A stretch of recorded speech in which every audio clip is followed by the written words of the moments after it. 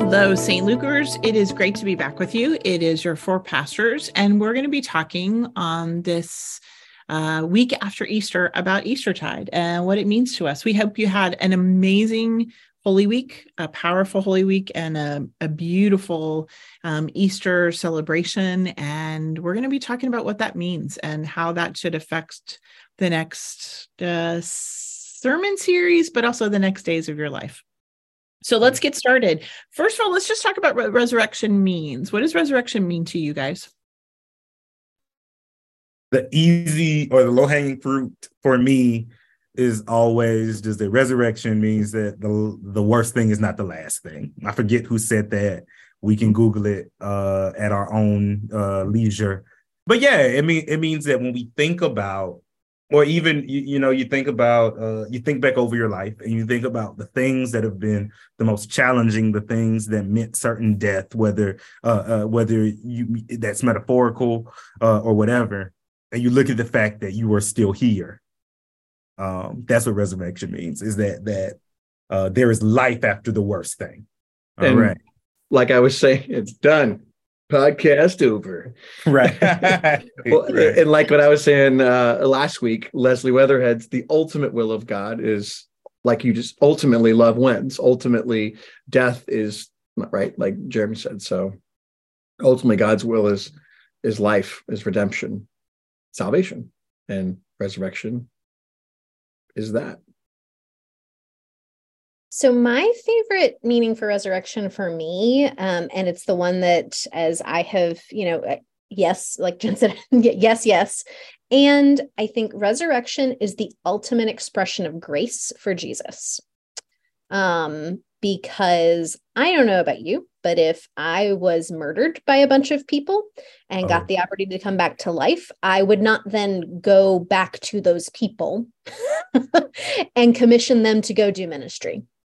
And no doubt the disciples weren't necessarily the ones who put him physically on the cross. And all of, that wasn't necessarily the case, but the idea that if we think of it as humanity, as killing Jesus, to come back and to offer, himself to humanity, I will be with you till the end of the age, continue to be present, continue to offer instruction to come back to life. That is a kind of grace that I don't know that I have the capacity for in my everyday life without a lot of God-given spirit. And so to me, the resurrection is an act of forgiveness, not for us, but to us. So that's the most powerful resurrection image for me. You were like, I don't have the capacity for that kind of forgiveness in my regular life. And I was like, yeah, you get it. It's like, but for sure, you definitely encapsulated like the point of the thing, right? Right. It's also, the resurrection is also empowerment. Right. Yeah. It's forgiveness, it's empowerment as well. Yeah. It's also responsibility. Like, what are you going to do with it? Because I have I just thought about it.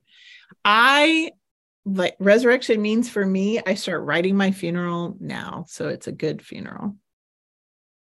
Like, people always go, what are they going to say about me when I die? Well, you go ahead and write it, because you have resurrection power and you have resurrection responsibility, and resurrection begins on this side of creation, of heaven. Then the way you live starts to write what people are going to say about you. I think I said that last year. And I really realized that the more funerals I do, the more I go, they're like, oh, that was so beautiful. And I'm like, the person wrote it themselves because of how they lived. Right. Yep. And I've heard that my whole life. in different amalgamations, right? So some people say, what do you do with your dash type vibes, right? But I think the first time I felt that was at Yvette's funeral. Yes. Yeah. Just the way that God's spirit walked with Yvette, and that she allowed it to. You know what I mean? it just makes for exactly what you're talking about. Yeah. It makes for exactly, yeah. So we move into the Christian year into a time called Eastertide. It's the great 50 days of Easter between now and Pentecost. And what does it mean? Before I answer it, I'll just ask the question. What is Eastertide? It's not laundry detergent. No. Is that an Easter scent that Tide has? Is that good? Yes. That's one, Denmark. three bad jokes and you're out. That's I one. don't even You're know how to out. respond sometimes because I'm like, well, that was a choice. Okay. It's the longest, is that right? season where The we as a longest season. church Yeah. look at what our response as a community is to the resurrection. So we celebrate Easter every year, and then you get the chance collectively to look together at what our response to resurrection in this moment is. What does it mean with how we live our lives? So why is it 50 days? Oh, come on. If you're waiting for a corny joke, I don't have one. I'm sorry. The detergent one just took it all out of me. days that Jesus spent with his disciples after his resurrection, Before before ascension. his ascension, and before the Holy Spirit came to begin Pentecost. And it's 10 more than 40. Yeah, and from what I understand, it's the longest season. I mean, there's normal times aren't really seasons, right? This is a gap. This is because this is the part where we as disciples of Jesus, people who live into the resurrection life of Jesus, this is supposed to be that longest portion, right? That we live into that idea that death, the last thing is not the last thing, right? And all that we just talked about. It's set aside that way. So our new sermon series is called Renovate. And there's multiple reasons of why we called it that. Does anybody remember why we called it that? have you seen the Welcome Hall? Been around for the last 2 years. Oh, we figured we might as well just really lean into that aesthetic we've got in the Welcome Hall after a couple of years, and hopefully during this season we'll start to see it come be renovated back into something. But that was not our reason. That was just a nice little benefit to the side of how we are gonna shape that. Well, and the renovation should be beginning. So we're going to get to watch what happens when things get built back or built into something, actually a new vision of that, right, which is kind of the power of resurrection, right? Like we're being resurrected to be able to build something. I've been saying a lot the last couple of weeks to y'all, resurrection in order to resurrect. And what do you think needs to be resurrected around us? Mm-hmm. Mm-hmm. No, I'm asking, what do you think needs to be resurrected around us? A spirit of willingness, a spirit of willingness to show up for each other. It's like in my mind, it's this like spirit of willingness in this investment piece. Like, I don't know. I think about my grandparents, but specifically my grandfather, was constantly at the church, constantly going to make sure that folks were okay. And I think that, I don't know, when we're willing to show up to make sure that everybody's okay, even if everybody's okay, we get so much medicine just from being in community. That's just the thing that pops up off the top of my head. I'm super curious what the rest of you all think. This is a great question. Well, and I like where you're going, that willingness to show up and be community, to be there for each other. I think that's something coming, out of pandemic, still in somewhat of, to gather around and be there for each other in new ways. In this new season, everyone's talking about what is the church on the other side, and I think it resurrecting that, what it means to be community, what it means to be the body of Christ in ways that are life-giving, that are right, not destructive and hurtful. Definitely, I think the church needs resurrection. gosh, like the Christian church, right? It needs some resurrection. Well, and there are things going on in our communities, in our state, in our nation. And I can enumerate them, but I'm going to just say there are things that are happening that there are the antithesis of who we are in our core values of Christ-centered love that is lived out in acceptance, community, hospitality, discipleship, and service. There is they are antithetical to the gospel of Jesus Christ, who surrendered himself in a sacrifice of love for all people.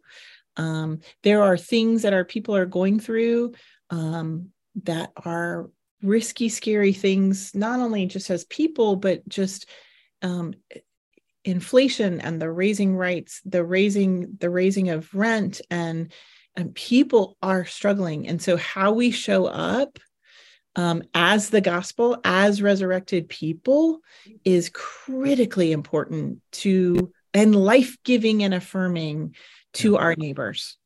Right. Forget about what's going on. Like, forget about political. No, just life-giving and affirming to our neighbors. Right. We live as resurrected people. Right. A new day. When we live that out, we resurrect people's souls and their belief in themselves that they're not alone. Right. We started Lent off with Isaiah 58, and we're going to be starting Eastertide off also with Isaiah 58. And I just want to read the last, the whole of the chapter is important, but the last few verses are the ones that kind of shaped why we're doing the series and calling it Renovate. Is it says, "Your ancient ruins shall be rebuilt."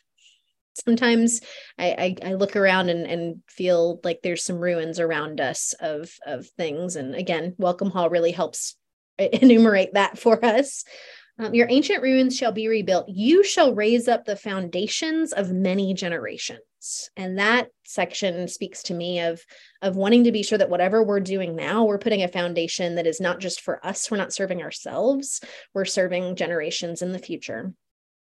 The last line, I think, is really powerful because it sort of speaks into the future of how people will look back at what we did in moments like this.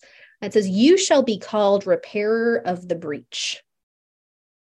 Not be repairers of the breach. It's the prophet saying, "You shall be called repairers of the breach, the restorers of streets to live in." And I just take those words it gives me chills to go, I want to be called that. I want to be known as that. I want us to be known as that. And so what does that life look like? And I think it is that response to resurrection, being agents of resurrection in that way. It's that responsibility thing. The resurrection comes with responsibility. We are here. St. Luke's has always been the fill the gap kind of church. What are the gaps in our ministry? What are the gaps in the congregation? What are the gaps in people's hearts? What are the gaps in the community? And there are some gaps. There are some holes in the road. There's some holes in the bridges that have been blown up. There have been holes in the walls, and we've got work to do. And the only thing that can do it is resurrection work. Yeah. Which means it's going to be hard.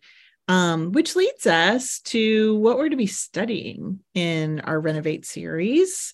Tell us, Melissa, about 1 Peter, a book that hardly anybody ever reads. Same, me too. So this was one of the first times I've delved into 1 Peter. I think that's probably the case for all of us to this extent. There's a few phrases in 1 Peter that you probably are familiar with. This is the letter, the epistle, as we call it, that where we get those images of Christ as the cornerstone and us as living stones that build and rebuild, kind of like that image that we heard in Isaiah as well. But 1 Peter is a letter that is attributed to the Apostle Peter. It's not written by the Apostle Peter. It's one of those that is written in his name, but would have been written by someone within a community of early Christians. This is sometime in the last quarter of the first century. So hopefully sometime somewhere around 90 CE. And so we're hearing this letter written about the same time as we're seeing a lot of the Gospels written. So we don't have these established stories that everybody is sharing. This is one of those letters that gets passed around as encouragement to specific communities. And we don't have a lot of details on this letter other than it was last quarter of the first century to a community of new Christians in Asia Minor. So it's a community of folks who are asking the question, okay, we believe in the resurrection now. We have had new birth. We have been born anew. And here's how we're needing to live. And so they're figuring that out. But what they're experiencing is as they are confessing Jesus, as they are living as disciples of the resurrected Christ, they're getting pushback from their community. This isn't necessarily the same as we see in in some of the gospel stories or in some of the other letters. It's not necessarily pushback from the empire or from the government. It's just from their community, from other people in their community who aren't loving their new life, their new way of being, and their new way of acting, and their new way of living. And so it's a letter of encouragement in the midst of what the writer of First Peter often refers to as suffering, and it's the suffering of pushback to living your faith out. It's not generic suffering. It's not life suffering. It is when you get that persecution and that response, the negative response based on living out your faith. And so that's what the writer kind of spells out as here's what we need to do. Here's what we need to remember. Here's where we need to have hope. Here's where we need to keep going. Here's encouragement in the midst of suffering. So we each week are going to take a different word, kind of like Advent, where this is what resurrection life looks like. It means that we live into hope, we live into our belief, we live into love, we live into perseverance, recognizing that when we do that, it builds the road and repairs the walls for other people. When you were talking, I it's living resurrection to resurrect the living among us. And we're going to do something different. So we have a lecturer that's coming, and he'll be doing the podcast from here on out for the next 5 weeks. He's an expert in First Peter, which is really exciting. He's a pastor at First Pres in Atlanta. He's the teaching pastor there. But we're starting and ending. So so the Sunday after Easter and Pentecost are going to have guest preachers, and they're lay people. They are not just lay people. They are the lay leaders of our Florida annual conference. And so we're going to have Derek Scott. Melissa, you want to tell us about Derek? Yeah, Derek Scott is one of our co-lay leaders. He is the executive director of Campus to City Wesley in Jacksonville. And he started that ministry, I don't know, a decade ago, maybe earlier than that. As sort of a new way of doing campus ministry that acknowledged the connections that campus ministry needs to have with local churches and to one another when you have multiple campuses in a community. And so he's been doing that. He does a lot of work around the country with speaking and working in the world of the Methodist Church and trying to help the Methodist Church move forward into what we are being called to be. And so he's one of those people that I just appreciate because he's staying in conversations that are very exhausting to stay in, and continuing to do the work and continuing to try to help us move forward as an institution. In the midst of all of his own day-to-day ministry. So he is a dear friend of mine and all of ours, and somebody that I think you are going to be blown away by. You can't hear him speak and not walk away just enthusiastic about something. Such a gift to the church, and speaks to the power of laity and the place of laity in the church. And just even hearing his name brings a smile to my face, a smile out of like the joy of experiences and the joy of the ministry he's doing, and a smile out of the mischievousness and the trouble that laity can get the church into, the good trouble, I'm excited about him being here in our ministry context and bringing a word. So it's gonna be great. So he's going to be here Sunday, and he's going to be preaching on Isaiah 58 and the very beginning of First Peter. And then on Pentecost, we're going to conclude the sermon series with our other lay leader for the annual conference, our own Alice Williams. Woo! Talk about Alice. Talk about Alice. She's been in the church. We only have so much time, Jen. I know. She's been in this church 40 years. Yep. Help grow this church, lead this church, support this church, spur the church on. The St. Luke's, right? And now doing powerful work in the conference.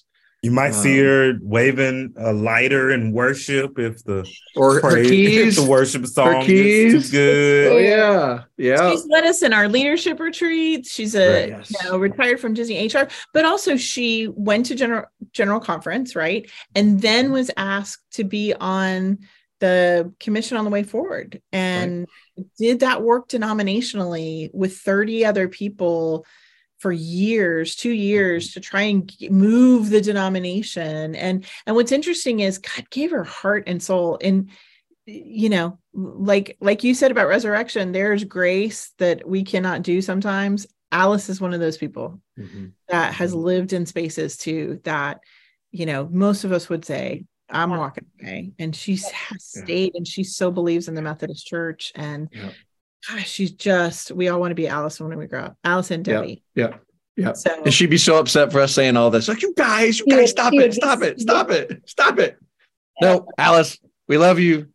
And we're so excited to have you preach. What a gift. So what's cool is we're using laity to kind of bookend the sermon series, because it gets back to the idea that the real work of resurrection happens in you all, who are the laity of this church, who are St. Luke's, and the laity in the world leading your lives as public theologians in your everyday life, not just here on campus, but predominantly in your everyday life. You are resurrecting living when you live resurrection. And so we professionally do this. And I think we hopefully do it in our everyday life too, because that's who we're called to be.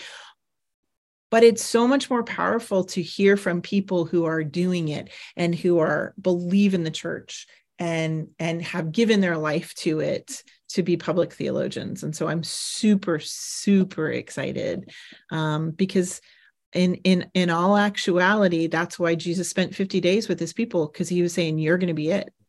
I'll be the head, I'll be the cornerstone of the church, but you're it. And when you live it, you're going to come against stuff, but you're going to be the ones that persevere through the power of the Holy Spirit. All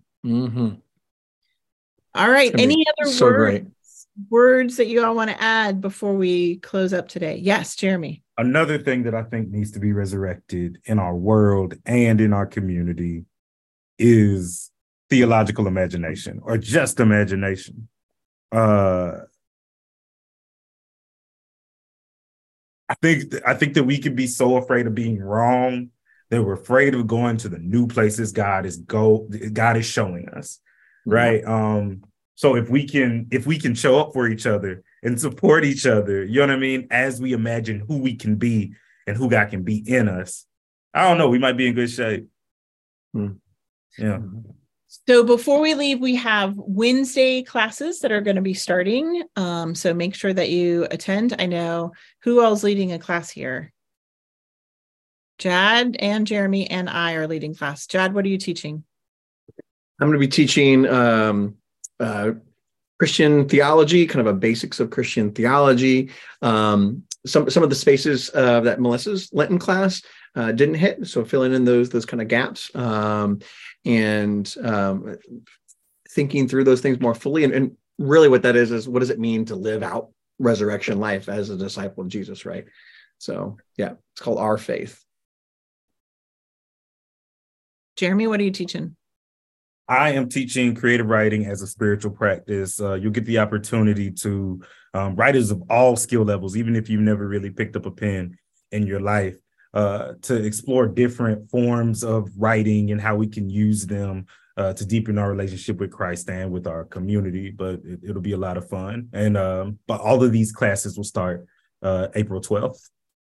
And then Jen, I'm what do going you- to be working with, I'm going to be working with Miriam and Karen Royer, our head of our DEI. And I have the book.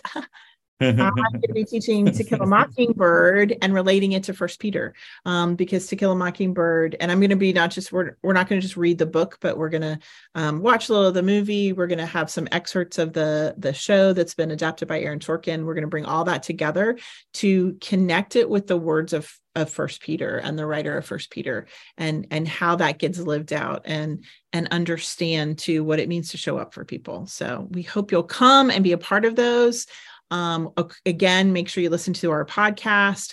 We'll see you on Sunday morning, but also this is our last time to say goodbye to Melissa, because Melissa on Wednesday starts a renewal leave, and she's going to be on renewal leave from now till June.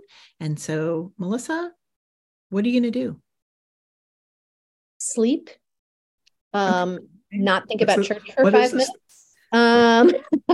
Yeah, Will and I are gonna get a chance to travel some, and we're really excited about that, and just to take some time to see some parts of the country that we haven't seen before, do a road trip, and hopefully come back and be more revitalized and ready to hit the ground running with you all once you do all of this great Eastertide work and are ready to change the world. So there we go.